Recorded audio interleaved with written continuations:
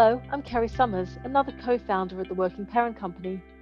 In today's episode, I will be talking to David Willans. David is a dad to two boys, CMO at data asset management company Animate, and the founder of Being Dads. David set up Being Dads 6 years ago when one day he caught himself being an angry dad.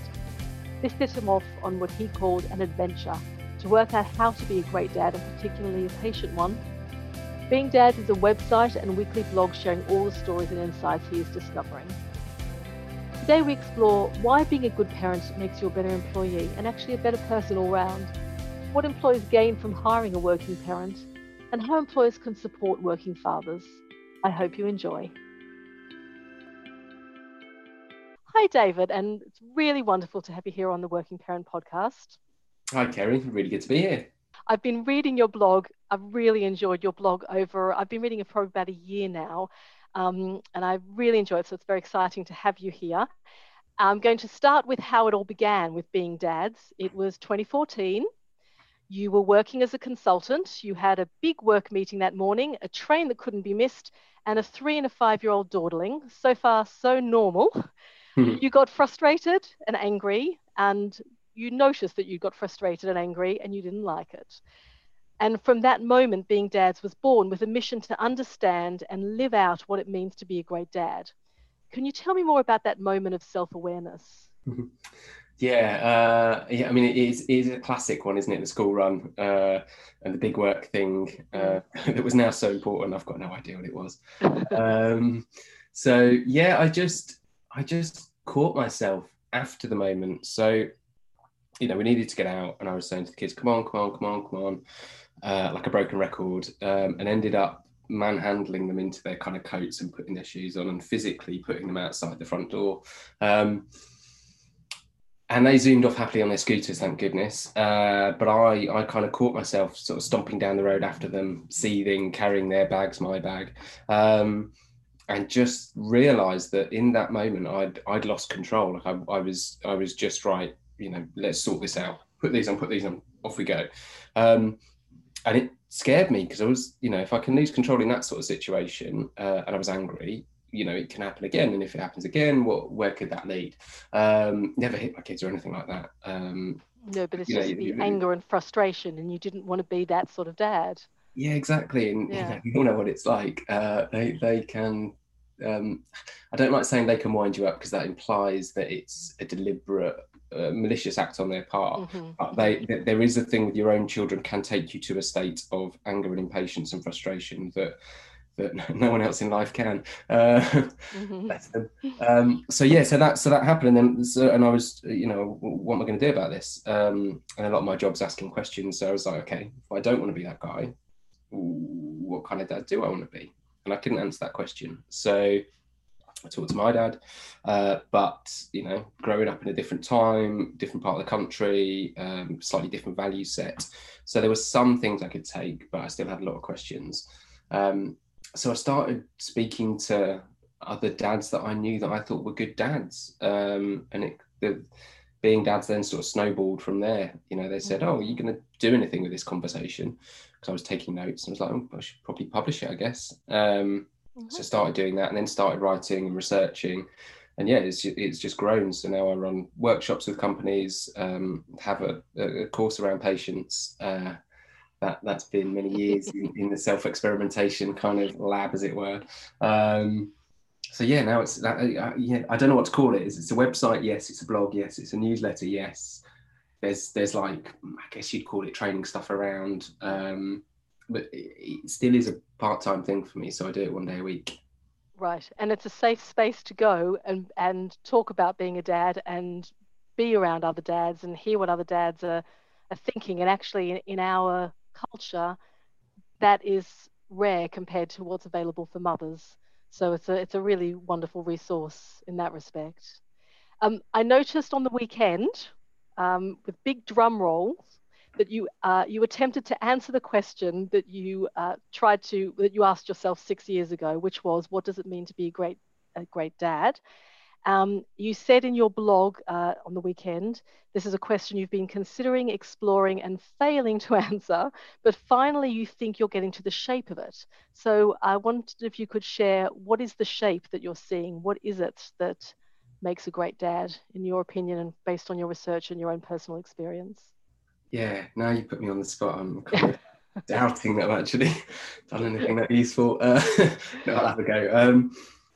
Yeah, so you can think about it when you try and strip everything away. Effectively, parenting is about only exists because there's a child, and parenting in terms of actually being there, only exists if the relationship's there, right? So therefore, the strength of your parenting, what kind of father are you, how good are you, is dependent on the strength of the relationship with the child. So then you can start to think, well, what does it mean to have a strong relationship? And then you start to unpack that, and it's like, well, time is the foundation of any good relationship. As we all know, as we've sort of, lost touch with good friends from our childhood, it's because we've not put the time in. No other factor other than that. So then, okay, time. So what? Then you break that down further into, well, okay, so there's a volume of time question, but that's not, the single answer. And there's so quantity, but there's also the quality question.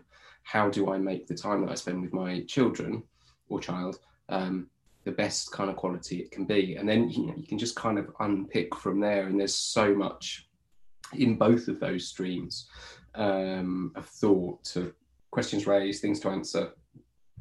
For example, being patient, right? So the quality of time with your children increases, as it were, if you're not impatient, angry, and frustrated. If you are, then your child's experience of the time they spend with you is not going to be very good. And all they're going to learn is that, I love my dad because, most people love their fathers. But he's a bit angry and I don't want to catch him on that kind of day. And then there's all these caveats around the relationship from the child's perspective. So even if, eventually the father does get a grip on these things and change them, there's still all that kind of baggage left over. So for me now, it's kind of, like I said, it's sort of, I'm starting to feel the shape, of it, like with my eyes closed, and seeing these sort of two paths that my work could kind of further explore. Yeah, it's from that blog and from what you've just said to me, I described it as, it's about relationships, and quantity is good, but quality trumps quantity. And it's a question that when we're working with dads, and also we do seminars on various topics and to do with fathers, and the question that's always asked is, how much time? What's a good amount of time? What does the research say about how much time I spend with my children? And it's just an impossible question to answer, and it's because you could spend all the time in the world with your children, but if it's the time that you've just been describing, the frustrated, I'm doing my own thing, you're getting in my way kind of time, because we're in parallel worlds sitting next to each other on the sofa, for example, that's not really time. So I like this idea of, time is good, but quality trumps that every time. Yeah, definitely. I mean, and the only bit of research I've been able to find, and doesn't mean it's not out there, it's just I've not stumbled across it, connected with that question of put a number on it, as it were, is there was some research done around attachment theory and how you create a strong attachment with your child. And the research that I read said that it was basically you need to show up really well, really present, like being really present about 50% of the time. I mean, even that's kind of a bit of a really broad guideline, because how one person shows up and their definition of being present and connected with their child versus being less so will be very different. So but yeah, we all, humans like to kind of, we look for these simple answers that just tell me what to do, just tell me that I need to, I don't know, get up at 5 and do this for 2 hours and therefore everything will work out all right, but life's not like that, unfortunately. I think that if you are getting it right in terms of quality and quantity, you'll see that in the relationship. That's really the measure, whether you're seeing trust and enjoyment, with your children and connection and understanding, then you know you're getting that right. Yeah, exactly. But it's a really long-term game, isn't it? And we're not Yes. really well set up to deal with that in a way, because, you know, for a couple of years, your relationship with your child might be quite fraught for whatever reason. But, you know, it's I guess as adults now, we know looking back, it's like, particularly parents, that actually we regard our parents from a very different perspective now. And that's, I don't know, it feels like the only way you could really figure out if you've done it well is when the kids are grown. You know, are they well adjusted? Do they come back to you? Do they give you a ring, send you a message, whatever? Unfortunately, though, it's a bit too late to do anything about it if you screwed it up. Yeah, but it's nice to have that as the long-term goal, because so often in parenting you're in the moment, whether it's in potty training or teenagers slamming doors, and it's really hard to see beyond that. In fact, we had another podcast guest whose main piece of advice was to talk to people who have parents who have older children, and they will always put in perspective where you are now. And you'll realize that it wasn't as enormous a deal as you thought it would be. But there are all these different stages of parenting, and when you're in the middle of one, you can't see the wood for the trees. But if you've got the big picture, what I want is a child that I respect, that shows respect for me, that cares enough about me that they want to call me, you know, once a week, or come over for dinner once a week when they're grown-ups, you know, and that they are adjusted and self-sufficient and kind, you know. Terrific. Yeah, that's such good advice. Speak to the older parents. And I think that's one of those things that work could either help facilitate, or is certainly something that as parents we could start to think about something that we could get from work, you know. Because it's funny, particularly with dads, there does seem to be still quite a dividing line between work and home, and actually, you know, talking about kids and stuff. It might happen in a what do you do at the weekend sort of manner, but actually going, oh, I'm really struggling with this thing with you know, my son, my daughter. I know you've got kids who are a couple of years older. Like, did you have anything similar? Like, men don't raise those kind of things very naturally at work, I've found. Yeah, I would echo that completely, because we do seminars, and you know, you'll have 100 people in the room. Men do show up in equal numbers to those events, but they're rarely the ones that put their hands up. They're rarely the ones that want to talk to the person next to them. And we also do coaching for working fathers. So we'll have groups of between 6 and 10 fathers, and recruitment for that is really difficult. Once they've agreed to it, whether that's because someone's, you know, put their hand behind their back and it's being sponsored by somebody very senior and everybody has to, you know, do it. Once they start, it's extraordinary what it opens up. But it's that taking that first initial step and opening up, and I would agree with you. I see that as a real barrier in the beginning, anyway. Yeah, I think, you know, I don't know what that is. I mean, there's a generational thing, definitely. I've noticed younger dads are much more open to talking about fatherhood, to sharing their experiences, than older dads. So there's definitely a generational factor in there. And I think in the workplace, there is still, you know, as much as we talk about it changing, we talk about trying to change it, there is still a sense of, you know, man at work, goes to work, does his work really well, and then comes back home. You know, and maybe I haven't seen any research around how COVID lockdowns changing all that, as we increasingly find ourselves living at work. You know, there does seem to be this kind of archetype, this story inside us men that sort of makes it hard to open up about emotional things, about insecurities, vulnerabilities, which parenting does, you know, bring into sharp focus in volumes. Absolutely. I'm going to come back to the working parent soon, but I just want to ask you one more general question about parenting before I do that. As I said, I've been reading your blog, and what I really appreciate most is the balance in the narrative between the difficulties of being a working parent or any kind of parent actually, and the potential for joy and personal and professional growth that being a parent can also lead to. So parenting can break you from time to time, but it can also make you, is how you put it. So how does being a parent make you a better person? Because you do say that you really believe that being a good parent makes you a better person overall. Yeah, yeah, I really do, and it is one of the deeply frustrating things that I find about things about parenting that are out there. They're either about the struggle and the hardships and the frustration, The sad um, story. yeah, or they're just really kind of I don't quite know how to describe this without coming across as rude and cruel, but like kitschy, feel good, classic, well shot, loving moments of parents bonding, etc. The kind of the slightly Disneyfication of it. And there's very little talk of more from a selfish angle, like what do you get out of it?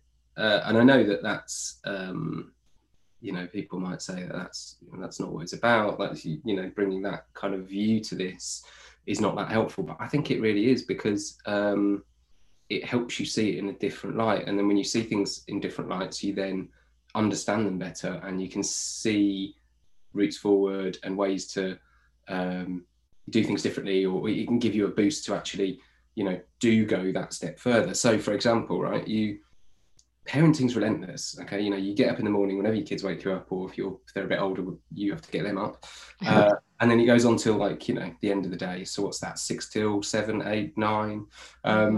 That's a long day, right? And all throughout that day, excluding the work stuff, you're interacting with people and interacting with people, and you're getting such fast feedback about how you're behaving.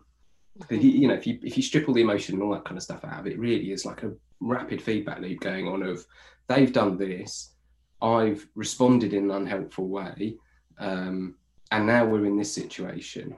Okay, so they're a child, I'm taking responsibility for this situation, therefore next time I'm going to do it like this, or I'm going to try to do it like this. And it's in a way, parenting allows you to practice all sorts of amazing skills that are really helpful in life in general, and particularly for dads who, men, we top the charts in being in prison, committing violent crime, being addicted, being depressed, committing suicide, right? We've got all those things like sewn up in one, unfortunately. And when you look at the stuff in that space, what it all seems to kind of, one of the common threads going through it all, is this idea of not being able to understand emotions and to talk to other people about how we're feeling, what's difficult, what's hard, how we could do things differently. And parenting forces you to confront that, because it is really hard, and you do have to sit down with your kids and apologize and talk about how you're feeling and how their behavior makes you feel and react, and how can we work together to do things differently. It forces you to talk to your partner about this stuff. Well, it doesn't actually force you. If you look at men of yesteryear, it presents that opportunity for you. Yep. I think that's what it does.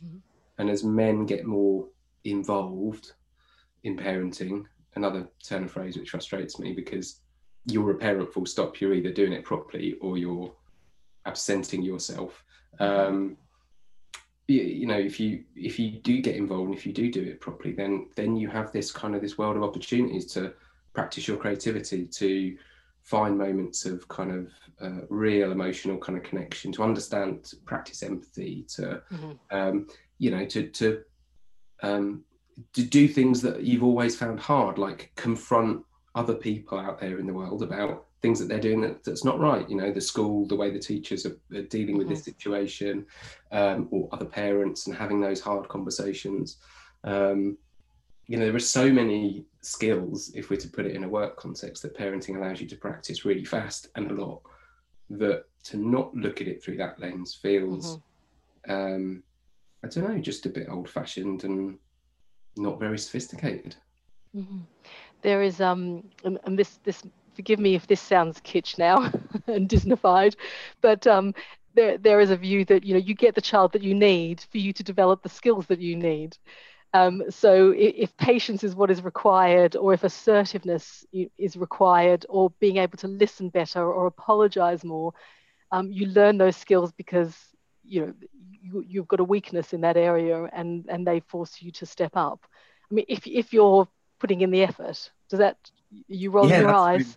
Yeah, totally, because it just comes back to like the feedback thing, right? So your behavior will creates reactions in the world that then affect the reality through which into which you then walk the next kind of minute, 2 minutes, 3 minutes, year, month, whatever in the future.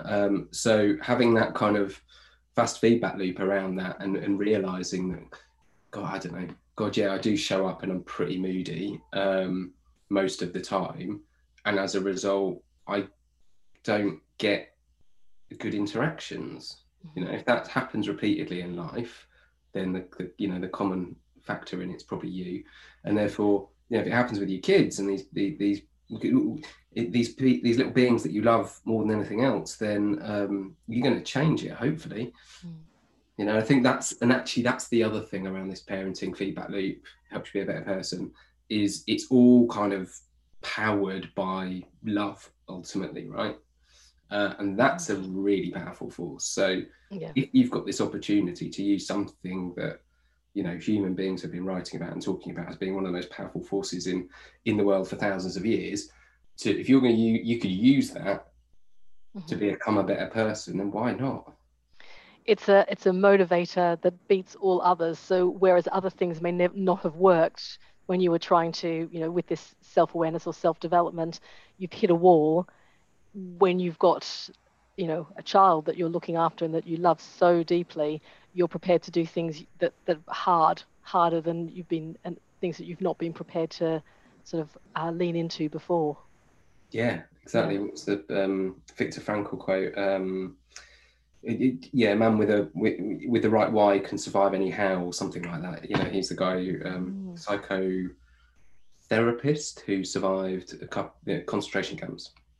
Wrote about his experiences, and phenomenal reads. I know exactly what you're talking about. We'll put that in the show notes because it's an incredible read.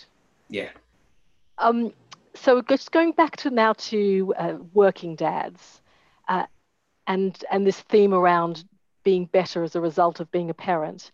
It might sound counterintuitive that a good and committed parent makes a better employee, because they might be perceived as less committed. If they're so committed to their family, they're not giving everything that the organization wants from them. So that being a better parent makes you a better employee is quite interesting. And I was wondering, what do you think employers have to gain by hiring a parent?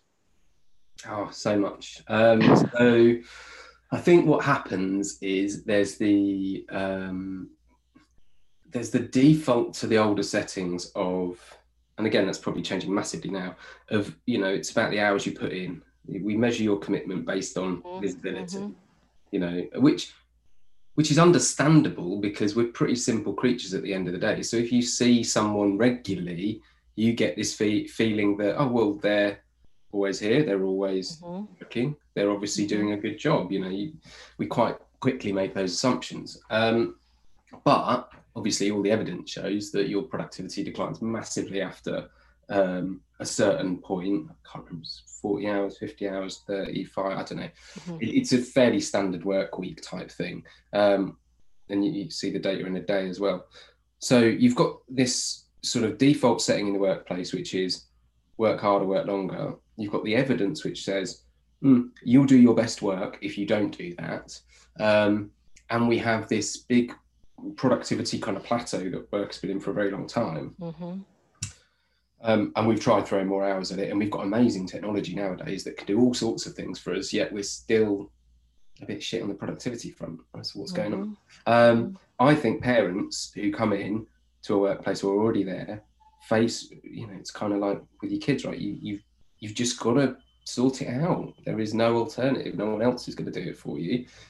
Yeah, so once they've gone past the kind of being sleep deprived bit, working parents, they'll take responsibility for getting things done and for finishing them at a particular time and for communicating really well in the team they're in, because they've got a deadline that isn't movable, and actually is far more motivating than anything else they've ever had in their lives. Of, you know, I want to get back and see my child, or switch off and spend time with my child.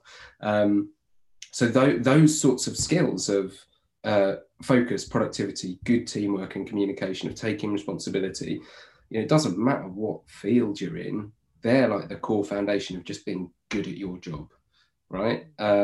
Then you've got all sorts of other little things that you layer on. You know, there's creativity in terms of having to entertain children, of having to get them to do things that you want them to do that they don't want to do. Learn some persuasive skills. Yep. Exactly. Yeah. You learn how to reframe things so that it's appealing to the other person. You know, that's a good sales skill. Learning how to negotiate with a toddler or someone who's sort of sub 5 or 6 before their brain has developed, the prefrontal cortex stuff has developed fully, or well, not fully, but I hope you're not suggesting that there are people you work with who don't have a developed prefrontal cortex. Well, definitely not. No, they're all way smart on me. But at the end of the day, though, it's emotions that drive decisions. Like that's been proven many a time. Daniel Kahneman writes quite a lot about it, and it is the emotions that drive the decisions. And therefore, if you learn how to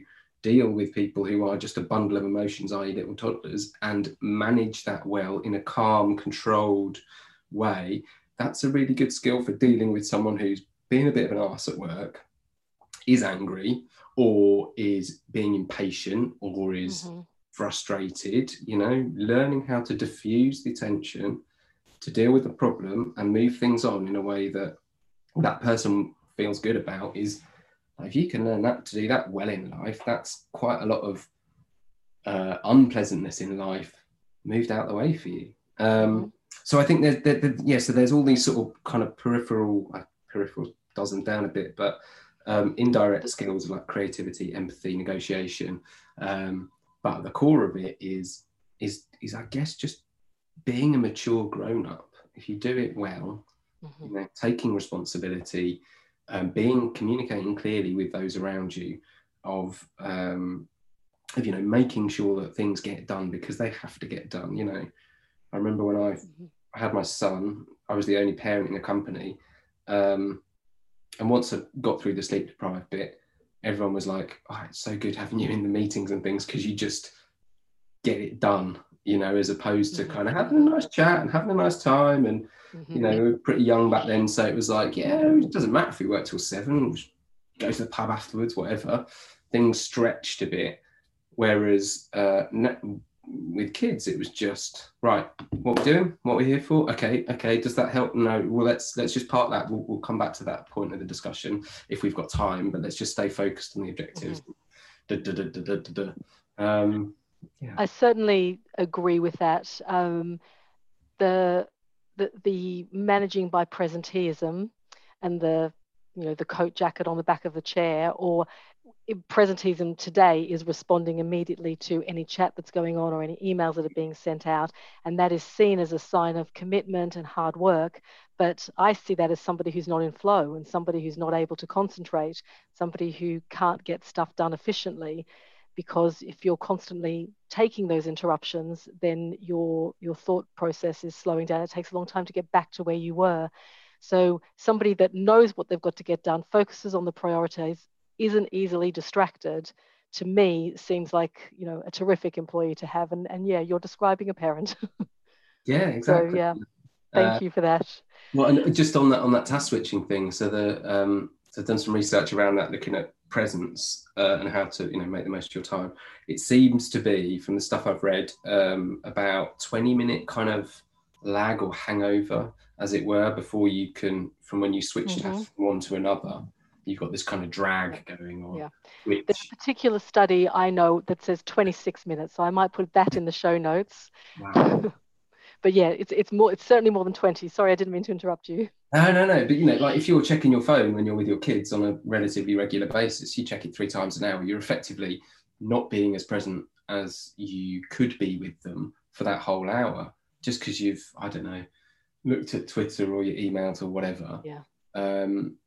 Wouldn't it be better just to, I don't know, batch it, do it later? You're not missing out on anything. Yeah, be deliberate and batch it. That's terrific. I feel like I want to make a sticker with that. Continuing on with talking about working fathers, often the dads that we work with will say that although on paper things are looking up for them at work, they can ask for flexibility, they can take shared parental leave in many cases. In reality, they say it's much harder to do it. Just having it on paper doesn't mean it happens. The culture doesn't support it. So that's both within the organization and in the wider environment as well. We talk about something called the walk of shame, which is when you leave early to pick up the kids from school, and it just is more acceptable for mothers to do that. Fathers are teased more when they take on that task, and I think it's harder for fathers to get the support that they need at work for the reasons that you were saying earlier about, first of all, not saying what they need, maybe not even being aware of what they need, but certainly not sharing it or feeling that, it takes away from the image that they're trying to project at work. But what advice would you have for employers then on how to support dads to parent better and to work better? Yeah. Well, it's a tough one, this, and it is all changing with the. That's your brilliant observation about it's more about how responsive you are nowadays rather than being in the office all the time. And actually, I think that's something that we as working parents need to watch out for and try and call out a bit, because depending on when you're listening to this, we're heading into a second lockdown, but it's likely this thing's going to be with us for a while, and you can see a kind of two-tier work force kind of happening, with those that can be in the office, build the relationships, they're there for all the decisions, etc., and there's those at home who aren't and don't, and you can see a kind of a them and us mentality is opening up. And who's going to get ahead? The person who just I like that person, I see them all the time, they're really nice, they're really good, like, rather than the person who I get through the screen who good, but I don't have that same connection and sort of familiarity, favorability kind of thing going on. Anyway, sorry, wandering off track. No, but I don't think that is off track. I think that's so important, because when the pandemic first happened, we saw such drastic change. If you'd said to me in the beginning of 2020 that we would have a situation where every parent has a choice about where, they don't have a choice, but that where every parent can work from home and take their kids to school if they have school, put them to bed, do bath time, work their day around that, I would have just said, what planet are you on? I can't imagine this happening. So we were incredibly hopeful. But what we're thinking is the direction that this is going is that you will have those that want to be in the office are seen at the water cooler, you can just see where they are and go over and have a chat with them. Those working from home, there being a perception that those that are working from home are less committed, they're far less visible. So how do you, and we do this through coaching, how do you create visibility and how do you measure performance, not on presenteeism, how do you give autonomy and how do you trust and how do you measure performance in a way that is focused on much more on outcome. So it is really pertinent to where we are now, because it could become a two-tiered system, and we talk about parents will have more choice, but actually will they? Because if they choose to stay and work from home, they may have a right to do that. It may be easier to get that permission to do that, but really do they have a choice? Because if it's going to impact on their career progression and how they're seen and how they're known, maybe they don't have a choice after all. I hadn't thought of it like that, and removing the choice. But so what can an employer do, right? Well, once you realise this, then you go, well, okay, we as an employer, we own and have created the system of work that all these people operate in. It's our duty, therefore, to adjust that system of work to account for this new scenario or new environment that we find ourselves in. So how do you change the performance, pay review, all that kind of system, personal development, etc., so that it doesn't bias? It removes the kind of possibility of bias through as a result of visibility and being in the office. So there's that side of it, like changing the system, and the things you were talking about around autonomy, etc. Those, again, the evidence is there that stuff is what makes great workplaces and makes people more productive. Trust, psychological safety in a team, all of these things.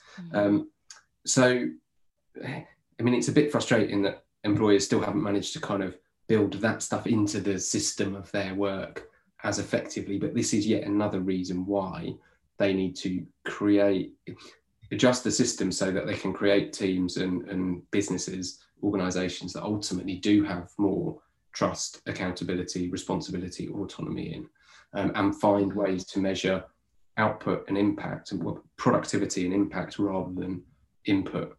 You know, so there's those sorts of structurally stuff. I'm not an expert on how you go about designing those systems to do all that stuff, but when you know where you're going, you can work out how to get there. The other thing that I think employers, well, perhaps it's not employers, so because an employer, really, when you boil it down, like there's the legal entity of the company, which is just an abstract concept. It really, and the employer are the people who make decisions that govern the the workplace and what happens within it, right? So it's a bunch of people. So then the emphasis, you can start to then think about, well, the emphasis then is on what do these people, what kind of decisions do they make? How do they behave? And, you know, people listening to this may be some of those lucky people who are, or lucky, those people who have worked hard and are talented and have got the responsibilities that allow them to shape the system. And if that's you, then you're the employer in this situation. It's your responsibility to make this happen. It's not someone else's. It's not HR's or the chief execs. It's everyone, you know, because going back to that thing, the walk of shame piece, I've spoken to so many dads about that pre all this stuff, pre all COVID. And it starts off as a bit of banter and it's a bit of fun, but then it slowly becomes a kind of death by 1,000 cuts, relentless kind of jibing and jabbing, and effectively, you know, the persistence of it turns it into a form of bullying, I would argue. Not that that's what's meant.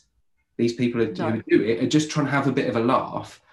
Interestingly, when you dig into humour, you often find that humour is used to mask concepts that we're uncomfortable with, or we haven't quite got our head around, which is why little kids will laugh at swear words and poo and willy and all these kind of, they'll laugh at those things because they're a bit uncomfortable and they haven't worked out what to do with it, and they don't, they don't get it. So there is, I think the banter does point to a sense of people still don't quite get it who aren't working parents.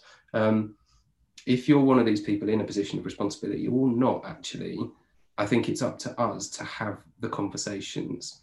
So, you know, if none of this was happening and the walk of shame was still happening, none of COVID was happening, we're all in the office, the walk of shame was still happening, then if you're a parent who's sat there, who's not going home for whatever reason, older kids, maybe it's not your day or whatever, just to take one or two of the people aside and just go, do you know what?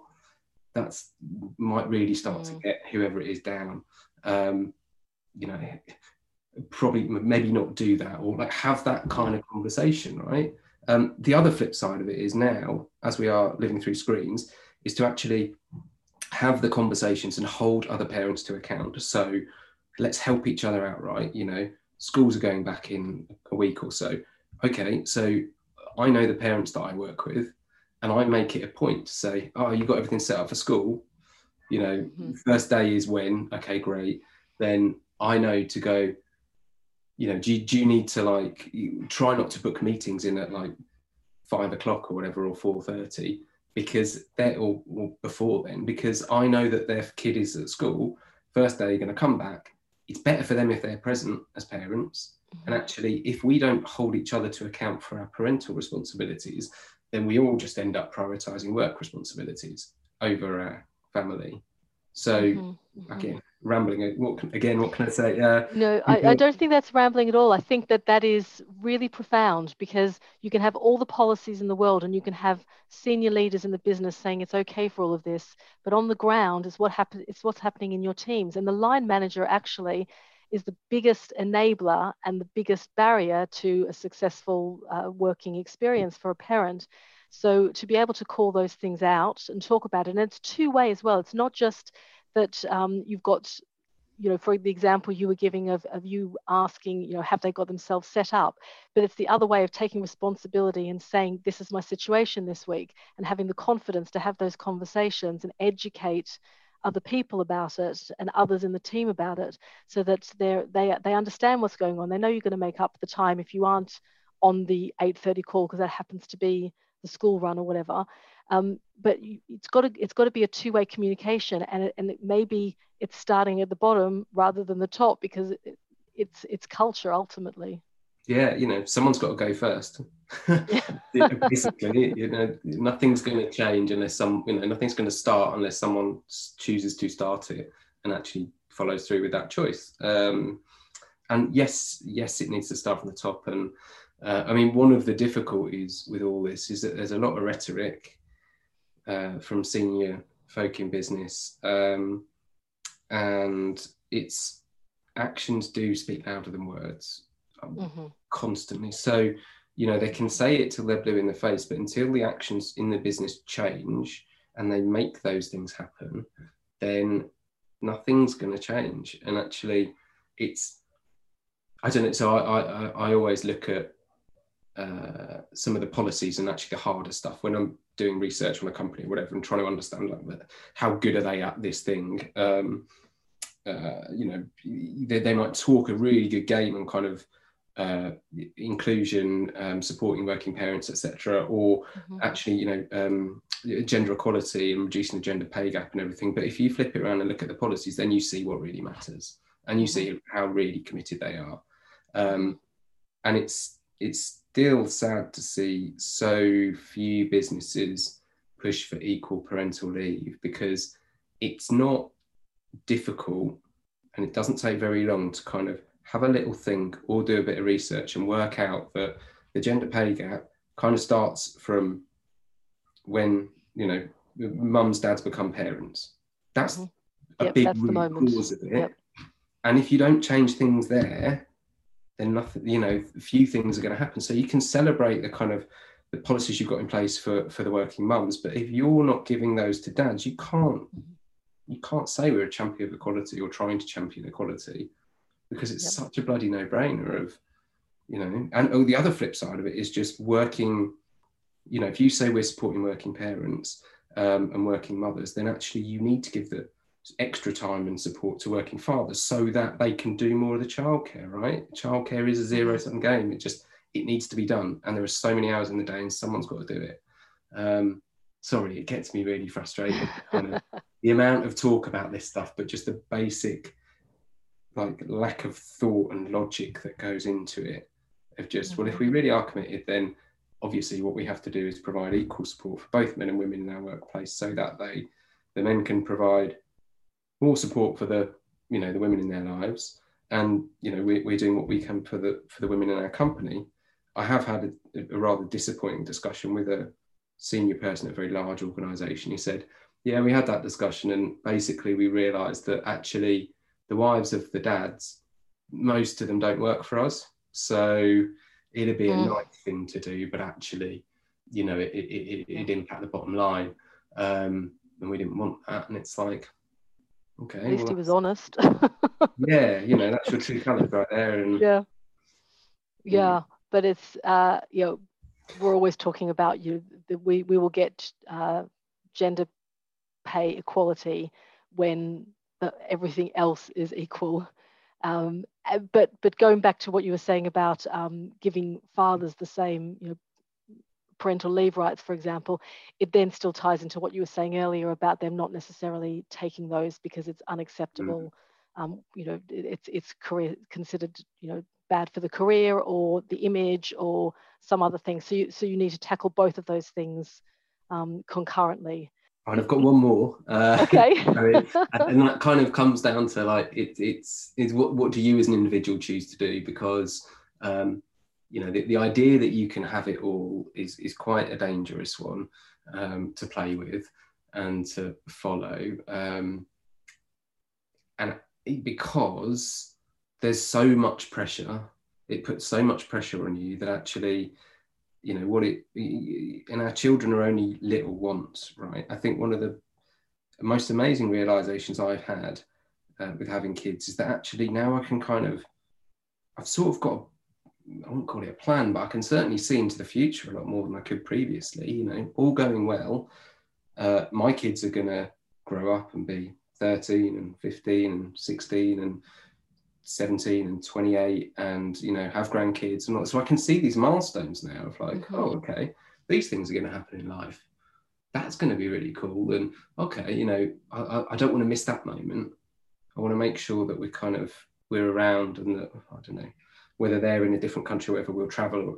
So you can start to see these things, and it forces you to actually then make a choice with how you want to spend the time now. And this is going to sound perhaps a bit daft on the Working Parent podcast, but you might want to not go quite so hard at work for a little bit, because you might want to spend more time with your children in order to build a really good relationship on the premise that, you know, as they get a bit older, so my kids are now 9, 11, you know, they can be pretty self-sufficient. So actually, and they sleep through the night mostly and all that stuff. So suddenly it's like, oh, I've got more time to do what I want to do a bit more now. Not a huge amount, but a bit more and a bit more headspace. So now actually I can start to think about turning up the dial on work again a bit more. So yeah, I think, you know, we do need to look at ourselves and think, what do we actually really want? What really matters?